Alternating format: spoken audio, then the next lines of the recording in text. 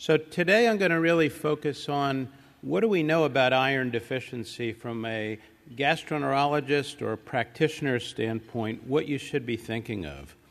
And the first thing is to recognize the magnitude of the problem. It's the most common manifestation of IBD we see, short of IBD itself. 16 to 74% of patients have iron deficiency anemia with IBD. So it's a relatively common scenario to see this. If you look based on the age groups, there are different rates of occurrence, anywhere from 40 to 70%, children having some of the highest rates.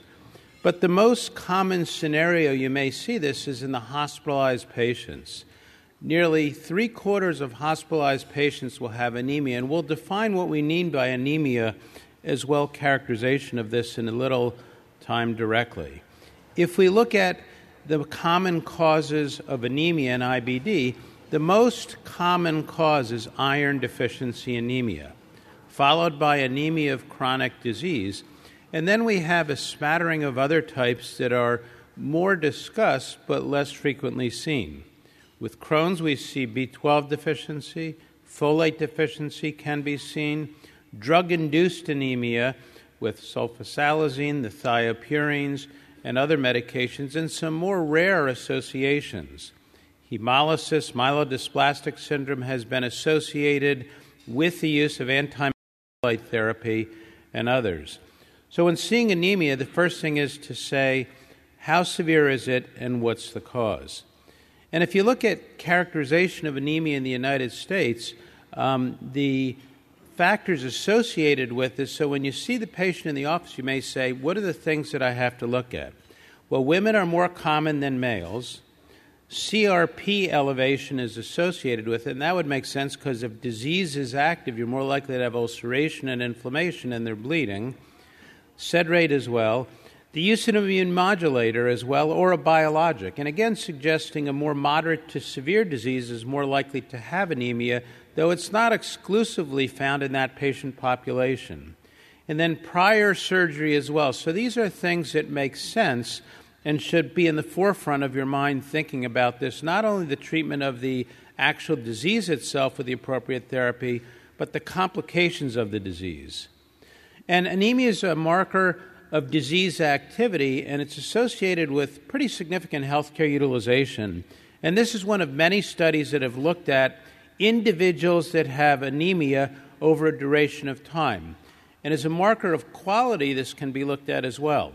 So over 1 to 2 years or over greater than 3 years, and if you look, those that had over 3 years had more phone calls, emergency department visits, GI division visits, and hospitalizations, again suggesting a more durable long-term anemia is associated with overall worse outcomes in patients directly.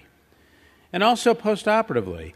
If we look at post-op complications in IBD, we can see those that had no anemia in the red versus those that had anemia, morbidity is higher, serious morbidity, mortality as well, length of stay, post-op sepsis, and reoperation. So these are factors we often look at, but it's a marker to say these are potentially things that may come about. So it might raise your, quote, dander, if you would, and say, hey, think of this as a complication.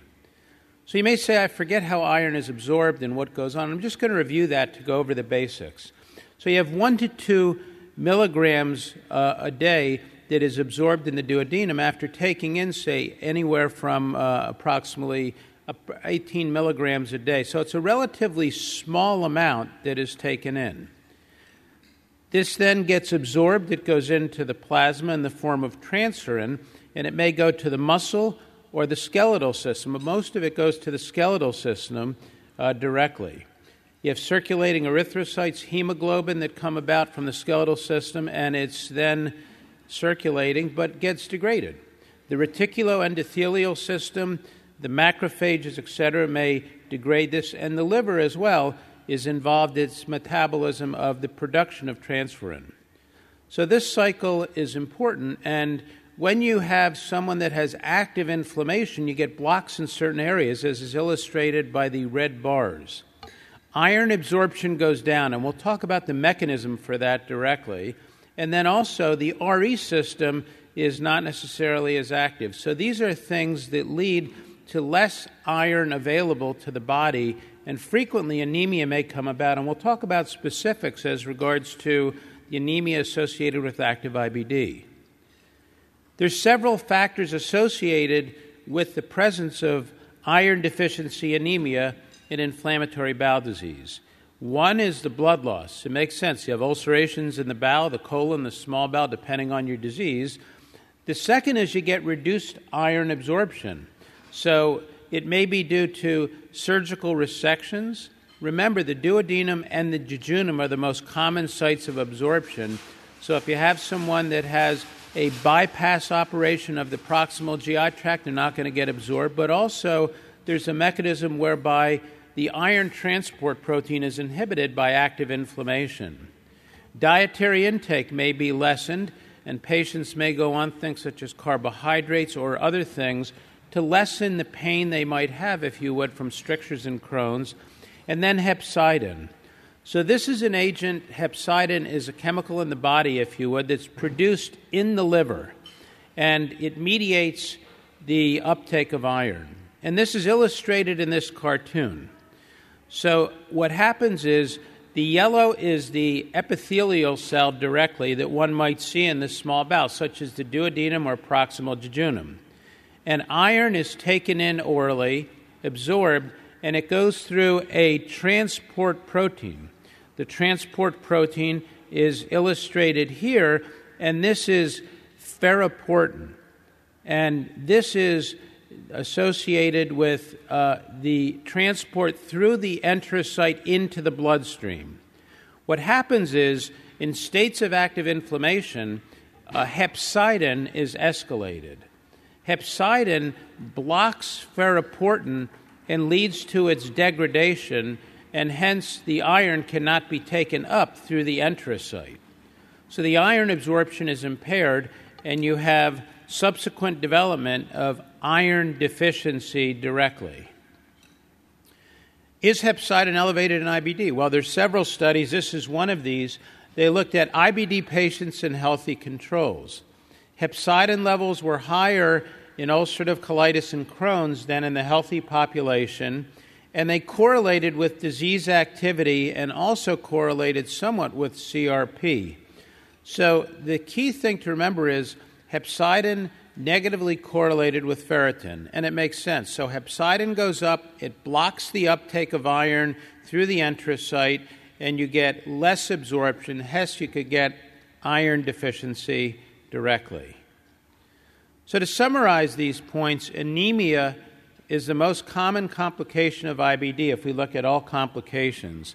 The key factors that we have associated with anemia are disease severity, complications, surgery itself, and prior biologic and immune modulator use. Again, markers of more severe disease. Anemia itself is a marker of disease activity and associated with significant healthcare utilization.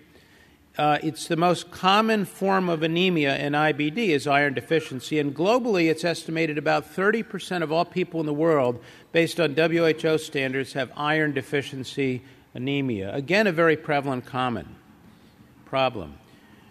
Iron absorption in the duodenum comes about in the upper jejunum through the enterocyte, circulates in plasma, it then gets taken up and is bound to transferrin, and it goes throughout the body. An overexpression of hepcidin in active IBD will lead to reduced iron absorption. So with that in mind, I think it's important to look at some of the things we see clinically in clinical practice. To start with, there's a lot of symptoms we can ascribe associated with iron deficiency anemia. Many patients come to see you in the office, they have IBD, and they say, "Doc, I'm just tired. I have fatigue, it's overwhelming." And anemia may be one of the most common things. Obviously, think of other things as well in the right setting for Crohn's, B12 deficiency. Physical function, work disability. Some of the more common things, restless leg syndrome may be prevalent in about 20% of patients that have iron deficiency, and it's correctable with treatment of iron therapy in patients that have iron deficiency. Cognitive impairment and hair loss. So hair loss is another thing. There are many things that can be associated with hair loss in IBD. Corticosteroids, immune modulators, rarely biologic therapy, severity of disease itself, zinc deficiency, to name a few, but clearly iron is often overlooked, and many patients walk around with anemia and are undertreated, if you would, in clinical practice. If we look at the physical function effect of anemia, iron deficiency anemia, and this is from data using the SF-36, the physical component itself, and remember it's a scale of 100, the SF-36, it's a non-specific, if you would, quality of life index, physical function. If you look at individuals on the right in the red, IBD with iron deficiency anemia had a score of 44. It's very similar to chronic lung disease, MI, severe arthritis, depression, or cancer. So it's got significant impairment in physical function with quality of life. Not only physical, but mental. And we look at the IBD with iron deficiency on the right, again, the SF-36 being the main instrument, which has been around for years and used in many venues, 40. And again, it's similar to chronic lung disease, psoriasis, things of the nature, and depression. So these are significant physical and mental impairment associated with this based upon these evaluations. So what do you do in the office? You see the patient, you want to get some blood tests done to see, are they anemic? Physical exam is not very good at detecting anemia, only when it's severe. So get a CBC with differential, a serum ferritin, and we're going to go through what it is that you need to do with these, obviously, transferrin saturation, a CRP, creatinine, and a reticulocyte count. And if the cause of anemia is not identified, then get other studies secondarily. B12, spot methylmalonic acid, and a high level will correlate with low B12 level, body stores. Folic acid, and remember it's not the serum folic acid, it's the red cell folate, which corresponds with your 6-week folic acid levels. Haptoglobin, looking for hemolysis, LDH similarly, and when needed, a bone marrow aspirate to see, does this patient have a myelodysplastic syndrome or other disorder? When we look at different stages of anemia, we have normal individuals, then we have those that have iron depletion, iron deficient erythropoiesis, and then finally iron deficiency with anemia. And there's different stages of anemia based on WHO standards. And I'll go through the definition shortly, what I mean when I'm saying anemia based upon this. So with iron depletion, the serum ferritin is the first thing to go down. And patients may complain of dyspnea with walking upstairs or with exertion as a common symptom that they have with this. Iron deficient erythropoiesis is when you have the ferritin goes down, the serum iron and transferrin saturation go down, and the MCV goes down as well, but your hemoglobin is normal yet. So you're in iron deficient erythropoiesis, and you can have these factors directly. And the final stage is when you get the absolute anemia with the iron deficiency, and your hemoglobin drops. So once again, this is easier to recognize, and still they require supplementation regardless of the stage you're in, and we'll talk about oral versus parenteral therapy when it's appropriate. So WHO standards. Men and women have different levels, if you would, because menstruation is associated with women, and non-pregnant women, a level less than 12 is considered to be anemia. For men, the definition is 13 grams directly per deciliter. And then there's mild, moderate, and severe. And moderate is a hemoglobin in the non-pregnant woman of 8 to 10.9. Pregnant women are about a gram lower, so it's 7 to 9.9, and men 8 to 10.9. So severe anemia, hemoglobin of 7 to 8. And these patients have significant impairment when it comes to their quality of life. So how do you differentiate things as it relates to lab parameters? And we mentioned the ferritin. What do? So when you have adequate iron stores, your ferritin is typically greater than 100. If you have active inflammation, recognize that ferritin is an acute phase reactant, and the cutoff for iron deficiency in patients that have active IBD, for example, is going to be 100. So you can look at saturation, and that will be low. That's regardless of the state of inflammation. But depleted iron stores during active IBD, less than 100 is what you want, as opposed to the standard, which we would consider 30, in those that have inactive in remission IBD or other general conditions. And the saturation level we look for is 15 or less to consider it iron deficiency. If you want to differentiate between iron deficiency anemia and anemia of chronic disease, certain things can be obtained. And those labs we talked about, the iron is going to be decreased in both conditions. The transferrin is going to be increased in iron deficiency anemia, and that's a key, whereas chronic disease is going to be normal or decreased. Transferrin saturation doesn't help you.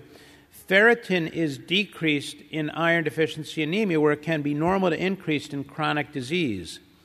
CRP will help to look to see is there active inflammation. But remember, in ulcerative colitis, about 50% of patients mount CRP. In Crohn's, 60 to 80%. So it's not all patients have that, and it's not always as reliable as we would like it to be, or sensitive. And then EPO is increased in iron deficiency, but it's inadequate for the degree of inflammation in anemia of chronic disease. And then there's the combination of both of these. So to differentiate, you have the transferrin, the ferritin, and the CRP. Now, how do you classify anemia? So you see the patient in the office, you say, what do they have? And one of the easiest ways to differentiate is to say, are they microcytic, normocytic, or macrocytic based on their indices? If they're microcytic, you want to check the reticulocyte count, and if it's elevated, then you go and see, is it a thalassemia? You do an electrophoresis. If it's decreased or normal, then you look for iron deficiency anemia or iron deficiency or a hereditary form of anemia. If it's normocytic, you go through the algorithm and look directly for factors, or if it's macrocytic, then go through as well. So it's a very simple, easy-to-use clinical algorithm that helps you to differentiate what the source of anemia is. So to summarize, the workup for anemia in patients with IBD should be performed if the hemoglobin is below the WHO standard directly. And remember, for men, the WHO standard is 12. For women, it's lower, obviously, because of menstruation. And then workup should include MCV, reticulocyte count, CBC with differential, serum ferritin, saturation of transferrin, and a CRP. And then do additional workup for anemia if you don't identify it based on your initial parameters and it's not due to iron deficiency directly. The ferritin, transferrin, and CRP are helpful in differentiating iron deficiency anemia and chronic disease anemia. Thank you.